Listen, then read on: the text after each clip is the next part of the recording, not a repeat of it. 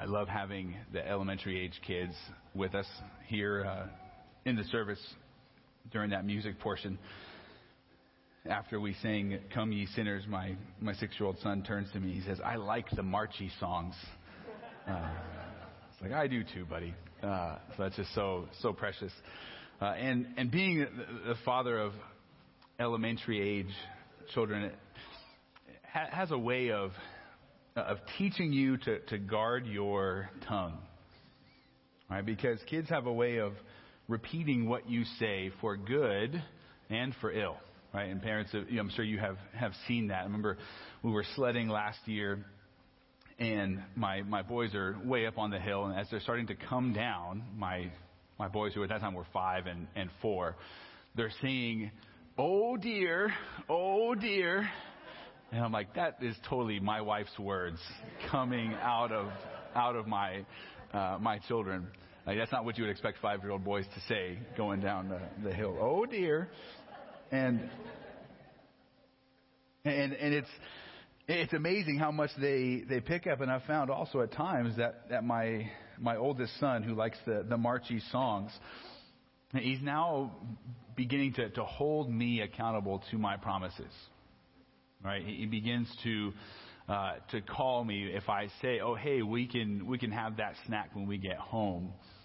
Right? Well, if I say that, what does he expect? Yeah, he expects a snack. But even underneath him expecting a snack or watching a show, he expects me to keep my word. And I know, though I've been saved by Christ, I'm still a sinner. And I still have tendencies to not necessarily keep all my promises. But God is not like a man. Amen? He is able to keep every one of His words, every one of His promises. Indeed, He cannot go back on His word. Numbers 23:19 puts it in this way. It says, "God is not a man that He should lie, nor a son of man that He should repent. But has He said, and will He not do it? Or has He spoken, and will He not establish it?" And that's something that we need to constantly be reminded of. That God does not break His word. If He has promised it, He will fulfill it. And the promises of God are absolutely sure. Amen? And it's easy to give an amen to that when we're sitting here, right? It's a lot more difficult when we're out in the world and we're facing circumstances. And it's easy for God to disappear from our lives. In those day-to-day practical moments, it's easy to forget the trustworthiness of God. But this is what we need to remember. There's so many instances in Scripture that we can go to, that we can turn to. And even as we work through the book of Joshua, we'll come to a point after all of the land is apportioned where Joshua writes that every promise of God's word was kept to Israel. So it's a profound statement. And we need to keep in mind as we're here in John 16, and as Jesus is walking and speaking with His 11 disciples, and as He is preparing them, He's going to make some promises to them in the section that we're going to study this morning, chapter 16, verses 12 to 15. He's going to make promises concerning how the Spirit is going to work in and through them. And this comes on the heels of what we studied a couple weeks back. In verses 5 through 11 in chapter 16, Jesus, in essence, made promises or told them how the Spirit was going to be at work in unbelievers in the world around them. The Spirit would come, and yet He would work to convict people, to convince them of three big things, right? Sin, righteousness, and judgment. And Jesus laid that out for them as an encouragement of they're going to go out and they're going to proclaim the gospel, and the Spirit is going to be the one who's going to be at work in those who they are speaking to. But now as He's going to shift gears and address how the Spirit works in these disciples, in these apostles, He's going to make 2 promises to them. And I would invite you to read with me in verses 12 to 15. what Jesus says to them. He says, I still have many more things to say to you, but you cannot bear them now. But when He, the Spirit of truth, comes, He will guide you into all the truth. For He will not speak from Himself, but whatever He hears, He will speak, and He will disclose to you what is to come. He will glorify Me, for He will take of mine and will disclose it to you. All things that the Father has are mine. Therefore I said that He takes of mine and will disclose it to you. So while these words that we just read were originally directed to the 11 apostles as they're walking through Jerusalem, the promises made here have significant implications for us even today. Now, there are some timeless implications and applications that make this relevant and that let us see and to behold how the Spirit is at work in our lives as well as disciples of Christ. As I said, Jesus is going to make two promises here concerning the Spirit's work in the lives of the disciples and in our lives. And I want to look at these two promises, but I'd love to pause for a moment and pray and ask for the Spirit to lead us and guide us even as we study the promises about Him. Father, You are our Creator, our Sustainer. You are the one who has given us life and breath and everything. We owe all adoration, praise, and glory to You. We thank You for Your written word and the Word made flesh, Your Son. We thank You that You, in tandem with Your Son, have sent the Spirit to lead us and to guide us. And we pray that He would do exactly that right now as we study Your word. May Your word bear fruit in our hearts and in our lives, and may it accomplish its intended purpose, even as we read in Isaiah.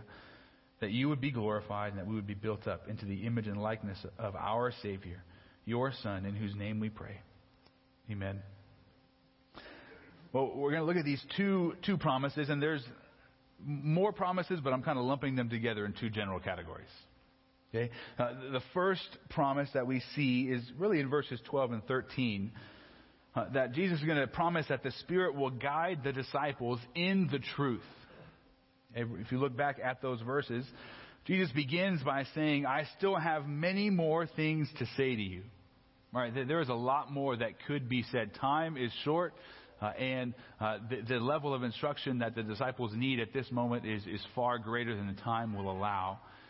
So Jesus says, I have more to say, but He also says something about their capacity to receive what He's going to say as well. He says, I have a lot more to say, but you cannot bear them now. The idea is that you cannot carry. If I were to unload on you right now, they wouldn't be able to carry what Jesus would give to them. And so they're unable to carry the truth that He would give to them now. But there is coming a time, verse 13, but when He, the Spirit of truth, comes, says He will guide you into all the truth. And so there's this promise, this expectation of you can't handle the truth now, disciples, but there's coming a time when the Spirit comes that you will be able to carry that. And basically, they're going to be strengthened and empowered by the Holy Spirit to be able to carry the full burden of what Jesus is going to give to them concerning the truth. And this is really the teaching ministry of the Holy Spirit. Now, this is first introduced to us in this same context of the upper room discourse. If you just turn the page back to John chapter 14, verse 26. But the Advocate, the Holy Spirit, whom the Father will send in my name, He will teach you all things and bring to your remembrance all that I said to you. And as we studied that passage several months ago, we saw that part of the Spirit's role, He's not going to teach anything new.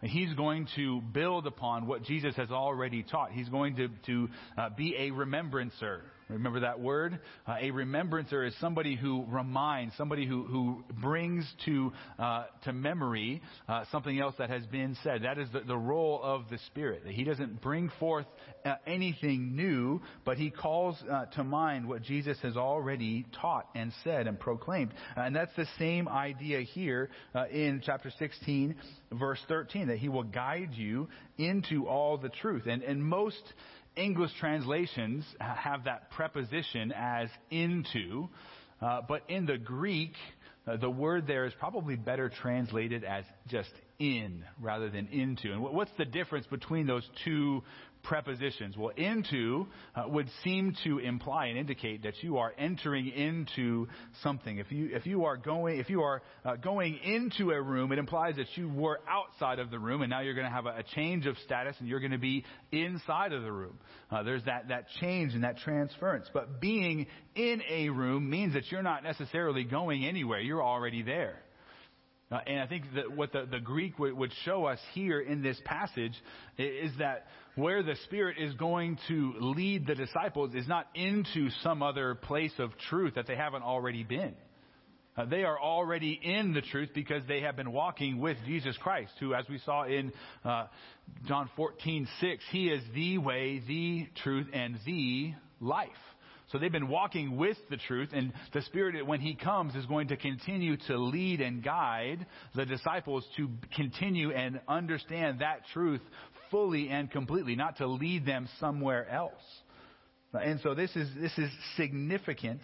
And the next statement here, that they're going to guide, that He will guide the disciples into all the truth. The next statement in verse 13 is going to affirm again that what He's going to do is not going to be introducing anything new. He says that He will not speak from Himself, but whatever He hears, He will speak, and He will disclose to you what is to come. And so the Spirit, again, is not speaking anything new from Himself, but He's just passing along what He has heard, what He has received, what He takes from the Son, and He will pass that on and give that to the disciples, to the apostles. And then He says that He will make known or disclose or announce to them what is to come. And there's multiple ways of understanding that what is to come. Some take that to speak only of future kind of end time events, but I think that's a whole lot more, because at this point in time, everything in the church era and in the Christian life is forwards looking. As Jesus speaks to the disciples on the eve of His crucifixion, what is to come is the life, death, and resurrection of Christ, and everything that flows out of that. The full implications of Christ's first coming, I think, are in view here of what is still to come and what the Spirit is going to lead the disciples to fully understand as they move forward and carry out and begin the church. Really, all of the mysteries that were veiled or hidden in the Old Testament are going to be made clear in the New Testament. So this would include the Jewish rejection of their Messiah, the death and the resurrection of the Messiah, who was rejected by the Jewish people, the salvation going forth to the Gentiles, the church as a distinct people of God, and then a second coming of the Messiah to restore Israel. All of this is veiled in the Old Testament. You look back now and you see it is there, but these were mysteries that were hidden. And the Apostle Paul speaks about this and kind of building upon this idea of the Spirit leading the apostles into the fullness of truth. The Apostle Paul writes about this in Ephesians chapter 3. He says, "If indeed you heard of the stewardship of God's grace, which was given to me for you, that by revelation there was made known to me the mystery, as I wrote before in brief, about which, when you read, you can understand my insight into the mystery of Christ, which in other generations was not made known to the sons of men, as it was now revealed to His holy apostles and prophets in the Spirit." So the Spirit has this ministry of making everything known to the apostles and prophets, who are going to then write those truths down into the pages of Scripture. And so verse 13 assures these 11 disciples, these apostles, that the Spirit is going to guide them in comprehending everything. Right? There's been a lot of statements from Jesus along the way that the disciples are going to kind of scratch their heads at. If you read through Matthew, Mark, and Luke, Jesus is going to speak in parables, and then usually Peter, right? He's like, I have a question. Can you explain this more fully? And the other disciples are going to do the same thing. And Jesus is promising them full comprehension of the truth that Jesus has spoken to them when the Spirit comes. And this is also a significant assurance that the New Testament documents that we have, that you are resting on your lap there in your copy of God's Word, that those are fully inspired and authoritative and inerrant, just in the same way as the Old Testament was, right? Last week, Tim taught on 2 Timothy 3, 16 and 17. And what does that say about the Scriptures? That all Scripture is God-breathed out by God and profitable for teaching, reproof, correction, for training in righteousness, that the man of God may be equipped for every good work. And so this inspiration, and when Paul is saying that, he's speaking primarily about the Old Testament Scriptures.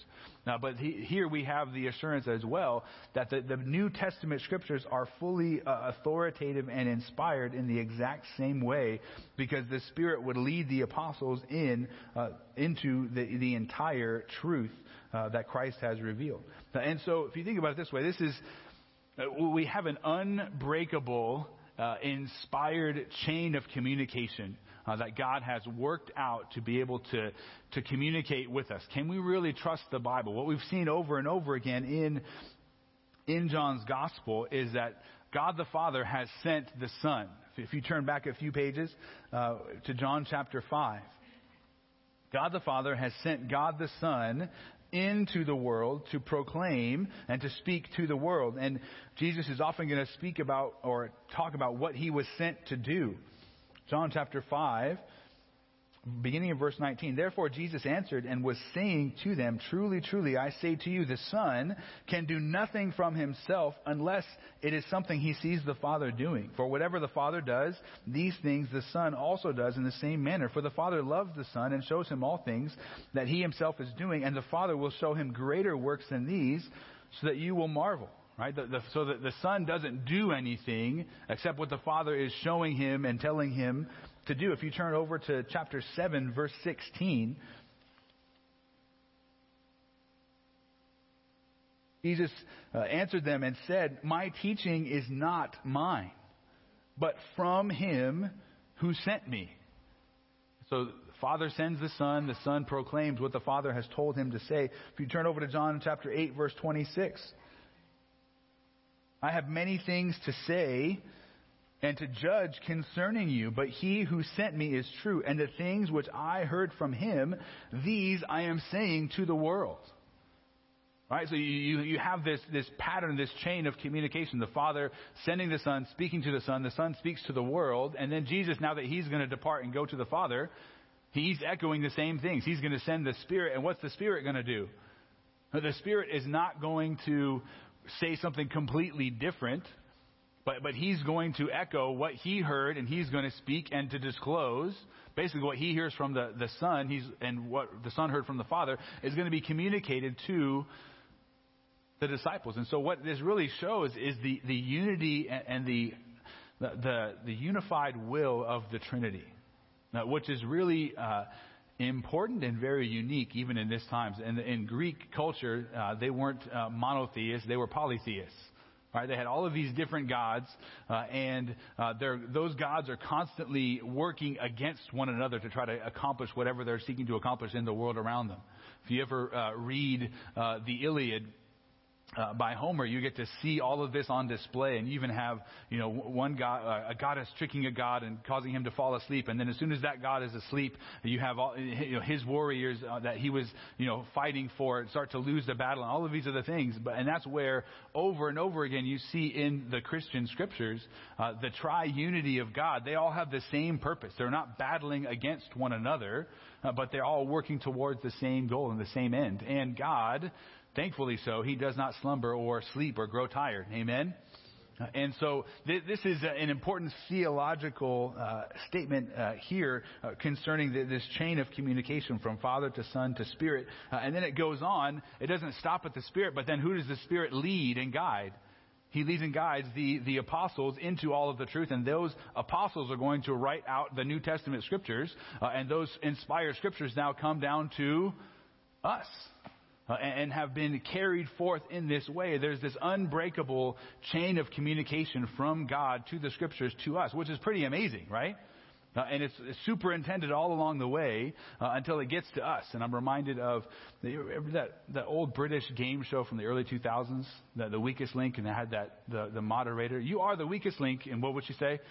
Goodbye. Yeah, I never really watched the show, but that was a popular thing. And so you see this line of communication all along the way, and then it comes down to who's the weakest link in this chain of communication. It's us. It comes down to us, fallen, fallible human beings who can misunderstand and misrepresent the scriptures. But God has superintended all of that to get to us. So if there's any error in understanding, it lies with us. It's not God's fault. It's our fault. And that's what we need to keep in mind, and what Jesus is assuring the disciples. He's assuring that the scriptures are going to be inspired and held together, and that they are completely trustworthy. And I think within all of this, again, you heard last week, and it was such a wonderful message on the sufficiency of Scripture, the importance of Scripture, that God speaks, saves, and sanctifies according to His Word. And I gave a hearty amen to every one of those points that Tim preached. But we also see that not only that we can trust the Scriptures, that they are trustworthy, and that's what we see kind of in that unbreakable chain of communication. The Scriptures are trustworthy. We can trust them. But there's also a moral imperative. A right response to a trustworthy Scripture is that we must trust them. So we can give lip service and say, oh yeah, those are trustworthy. But then the implication is, if those are trustworthy, I have to obey it. I have to submit myself and my life to this Scripture and in all that it says. Right? And to turn from the Scriptures to some other source of wisdom is really turning away from wisdom and turning to foolishness and to idolatry. We need to stick with the Scriptures that are set before us. And this book that you have with you, and you have multiple copies of it at home, it needs to be the final authority in every aspect of life. It's the theological, the philosophical, you could say the epistemological, dealing with knowledge. It's the entire bedrock that we build upon as Christians. We have to stick with it. There's a wonderful short book by Kevin DeYoung that I would highly recommend. It's one of the books that we regularly teach our youth students through. It's called Taking God at His Word. And he teaches through a very memorable acronym concerning God's Word. That acronym is SCAN, that God's Word is sufficient, that it is enough for us to live upon. It tells us everything that we need to know for life and godliness. So it's sufficient, that's the S. It is also clear, that we are able to understand what has been communicated to us in God's Word. Again, God is the one who invented language. He's the one who has created us. If He wanted to say something to us, He's able to communicate it in such a way that we are able to understand. And everyday people, anybody and everybody, is able to pick up the Scriptures and be able to understand what God is calling us to be and to do. So God's Word is sufficient. It is clear. The A is that God's Word is authoritative. That we are to submit to the Word of God as the highest authority in our lives. And then the N is that God's Word is necessary. That you and I need God's Word. It is life. It is direction and understanding. Now, I would encourage you to pick up that book and read through it. But that acronym is so helpful to keep in mind. John Calvin also puts it this way, especially concerning the authority of Scripture. He says, since no daily responses are given from heaven, and the Scriptures are the only record in which God has pleased to consign His truth to perpetual remembrance, the full authority which they ought to possess with the faithful is not recognized unless they are believed to have come from heaven as directly as if God had been heard giving utterance to them. So we need to understand and believe the trustworthiness of Scripture, and that when we read the pages of Scripture, we are hearing from God Himself. And again, we cannot give the Bible mere lip service. And understanding that there's really only two categories for it. If the Word of God, if this Bible is just human writings, then we should reject it in its entirety. Okay? And then we should just take it we throw it in with all of the other books. We don't need to submit our lives to it. But if it is the Word of God, and it is, then we need to obey it fully and completely. I love the way our own statement of faith as a church comes to this conclusion about the Bible. It says, therefore, it is to be believed in all that it teaches, obeyed in all that it requires, and trusted in all that it promises. Amen? And that's what we need to grapple with and wrestle with and regularly take inventory of within our own hearts and minds and lives. Are there truths in God's Word that I'm not really believing? Are there commands that I'm not really obeying? Am I disregarding portions of it so that I can go my own way? But Jesus is affirming to the disciples that they will be led in the truth, and that truth is going to be authoritative, and the Spirit's going to guide them in that. And our response to the Word of God is rooted here in the truth of these verses in 12 and 13. That Jesus has promised the Spirit will guide the disciples in the truth. And then Jesus makes another promise in verses 14 and 15. And in those verses, the Spirit, Jesus promises that the Spirit will glorify Jesus in all that He does. Verse 14 says, He will glorify me. Now that's it's a very simple statement. And again, all of the English translations begin it that way, but really in the Greek, it's that one. That one will glorify me. Speaking of the Holy Spirit, glorifying Christ. And the Spirit's ministry in the world and in believers, indeed everything that He does is focused upon bringing glory to God the Son. The Spirit is never, ever about Himself. He doesn't seek to get attention or to glorify Himself. He is always working to glorify Christ. And again, why is that? Well, it goes right along with that same pattern of revelation that we've already seen. That the Father sent the Son. And what's the whole mission of the Son? What is the Son all about? Doing the will of the one who sent me, sent Him, God the Father. And so that the Son focuses on glorifying God the Father. And then when the Spirit is sent, the Spirit focuses upon glorifying the Son. It is never about seeking His own glory. This is the pattern that we have seen throughout John's Gospel. We could turn it in multiple places and see this same reality over and over again. And so in this same way, that the Spirit is going to glorify Christ in everything that He does. And it's also explained, well, why does He do that? Because Jesus is going to say much of the same things in verses 14 and 15 that He said in verse 13 about this handing off of truth. He will glorify me because He will take of mine and will disclose it to you. So everything that the Spirit reveals or announces or discloses, where did He get that from? He took it from Jesus, right? So in essence, He's saying He's just going to disclose what already came from Jesus. But then in the very next statement in verse 15, where did Jesus get everything that He has? All things that the Father has are mine. And therefore I said that He takes of mine and will disclose it to you. So again, we have this same pattern of passing the baton, but also of giving glory.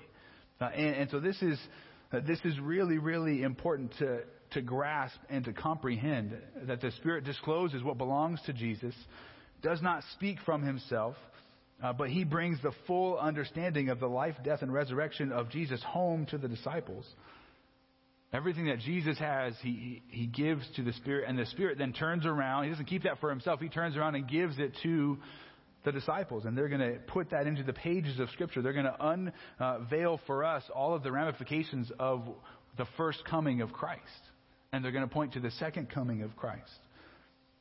And so this truth that the Spirit will glorify Jesus in all He does, it's important in a couple different ways. Number one, it eliminates a lot of things that are claimed to be done in the name of the Spirit. The works of the Spirit, if they're seeking attention for individuals or for the Spirit Himself, what do we immediately know? It's not genuine.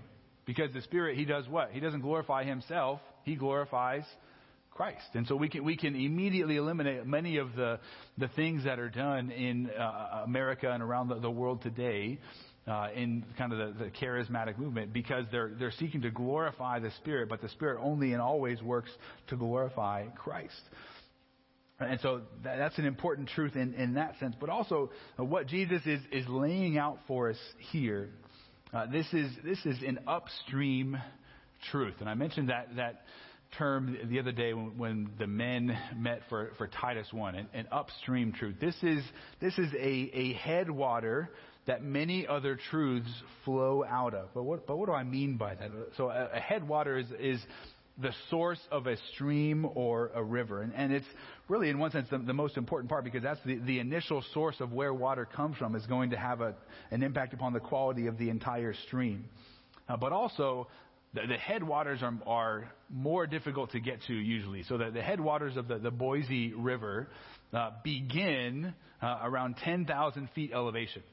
Right? And there's 3 forks to the Boise River. If you were to go up beyond Lucky Peak Reservoir, there's a north fork and a middle fork, and those come together and they flow down into the Lucky Peak Reservoir. And then there's also a south fork of the Boise River that flows down into the reservoir as well.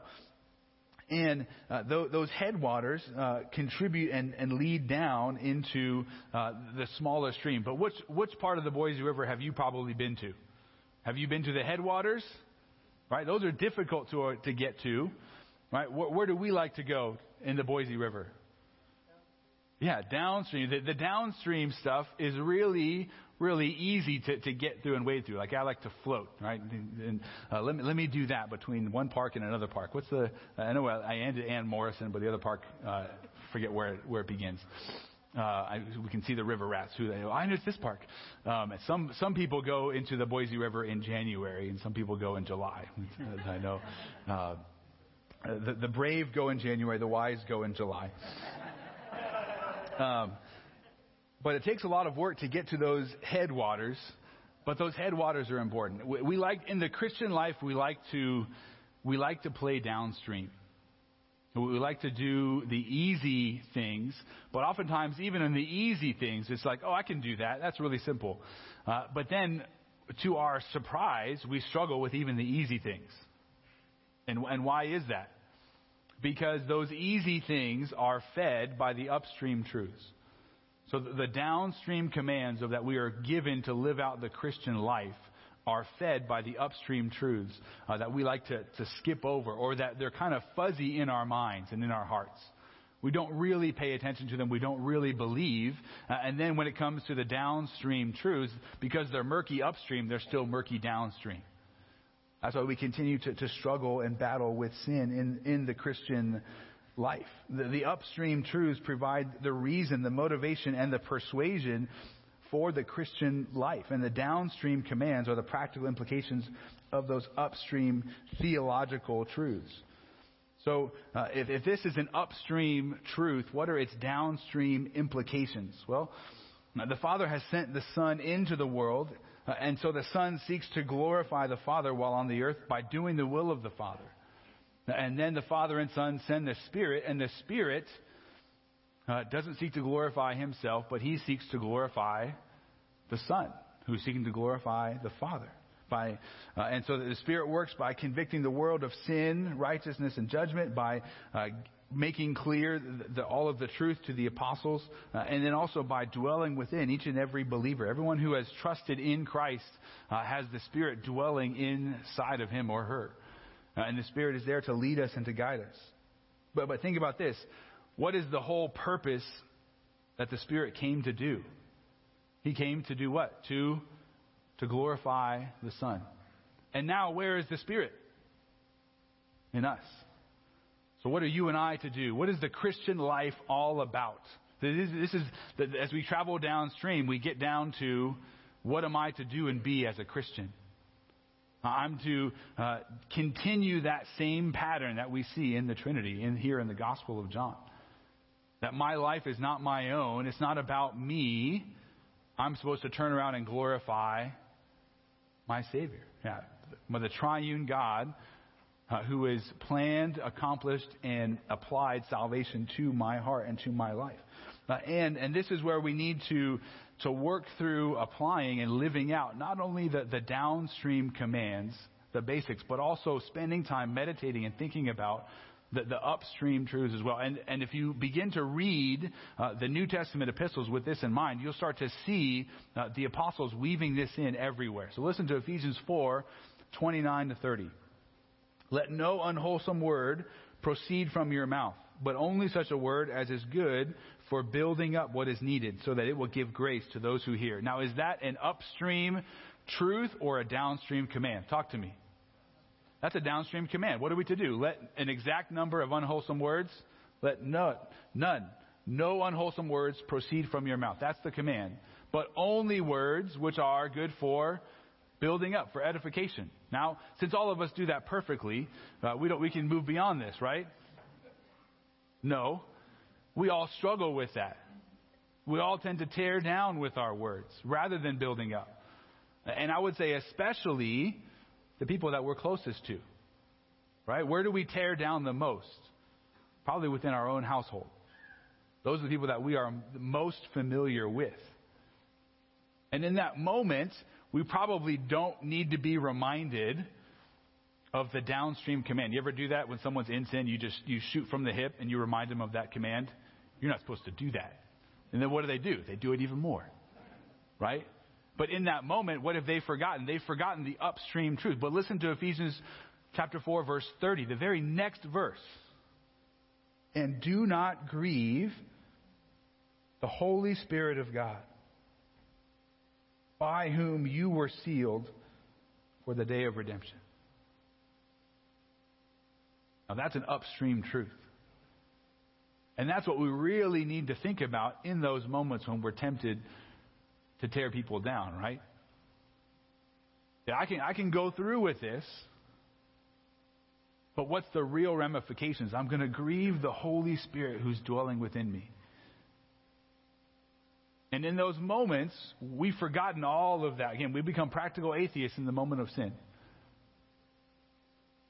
We ignore the bigger truths and we focus only on the smaller commands, if we focus upon them at all. But we need to keep all of this in mind.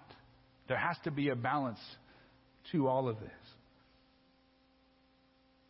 Spirit seeks to glorify the Son in all things, and we ought to follow in that same pattern in our own lives. We taught through the book of Philippians in Equipping Hour today. If you turn over there with me, Philippians chapter 1.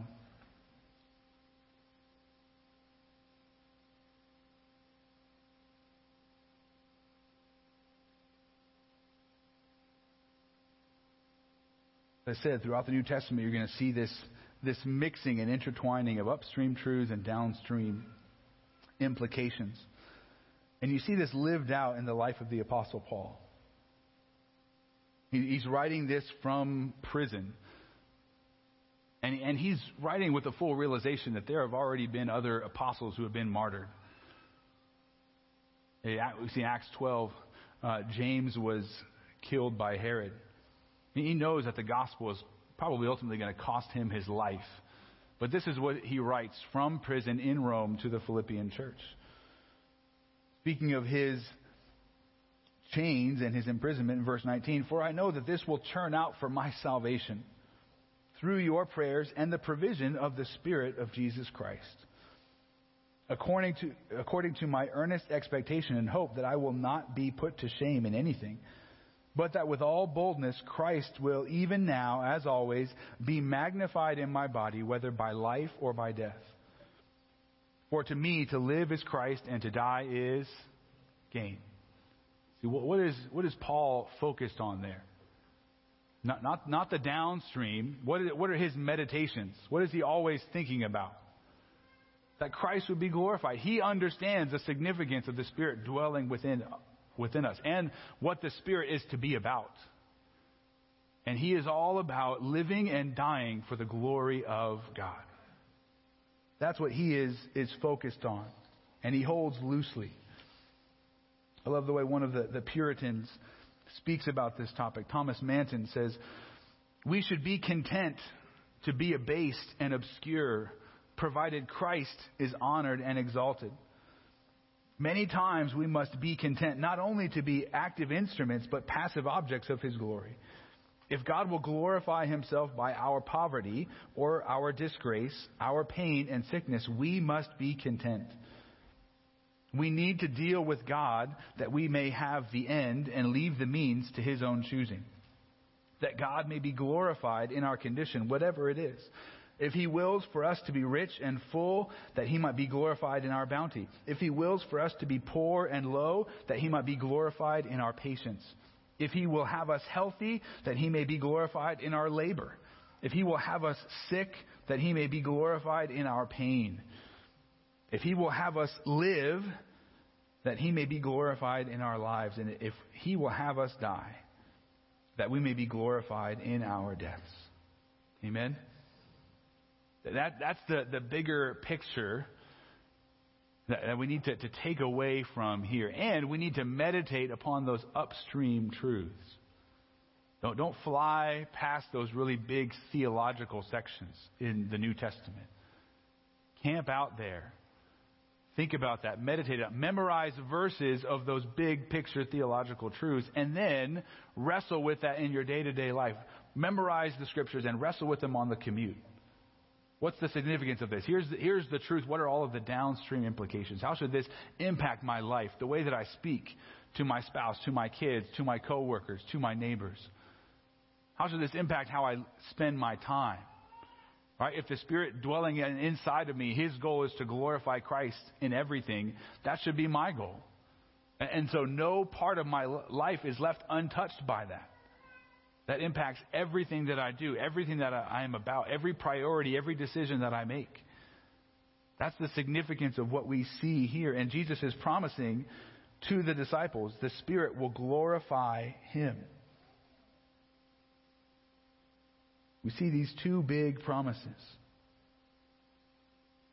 both concerning what the Spirit will do in the future when He would come upon the disciples. And what is amazing is that for the disciples, this was, future tense assurances of what the Spirit would come and do in their lives. But for you and I, we're looking back, right?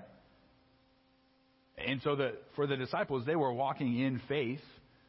And as they trusted God, they were growing and being sanctified. And then they came to see the trustworthiness of God, that He fulfilled what He promised to do. Now for us, you and I get to see, as we look back, that what Jesus promised, did He do it? Yeah. Talk to me. Did He do it? Yes, absolutely. Will He continue to work in and through us as well? Yeah. And that's Philippians 1 as well, that what God began in you, He will continue and to perfect.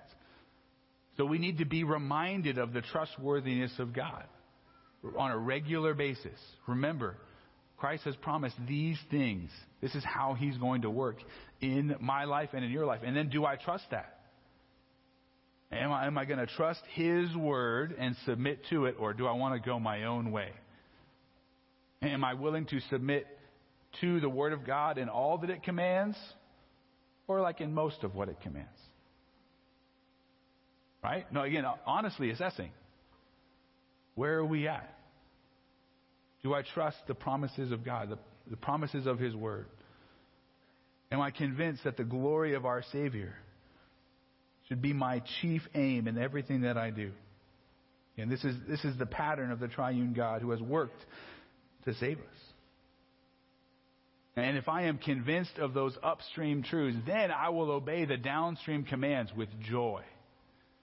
And I would say if you have a hard heart towards some of the downstream commands, if you're doing that begrudgingly, if you're still clinging to your sin, I don't know if I want to let go. I would say you need to spend more time on the upstream.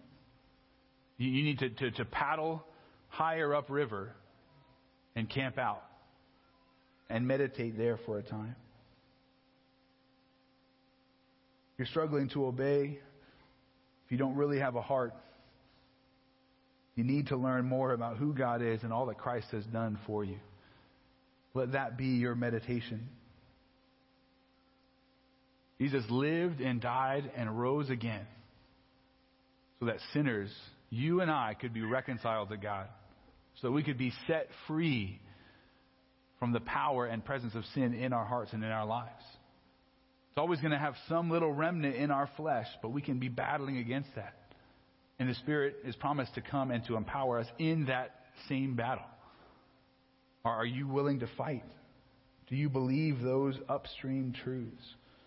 Do you believe that you have been called to live not for yourself, but for the glory of God in every single thing that you do? And if you are doing that, if you're living for the glory of God, everybody around you is going to know that. Everyone will see that. To quote Thomas Manton again, and if each and every one of us is living for the glory of God, that's going to spread. Parents, if you're living for the glory of God, that's going to be caught by your children. If we're doing that as individual households in our church, it's going to spread from household to household. And then it spread out into the world. Thomas Manton says this: also a Christian should desire all others around him also to glorify God. And I love this. He says, a fire turns all things near it into fire, and leaven spreads until it has subdued the whole lump.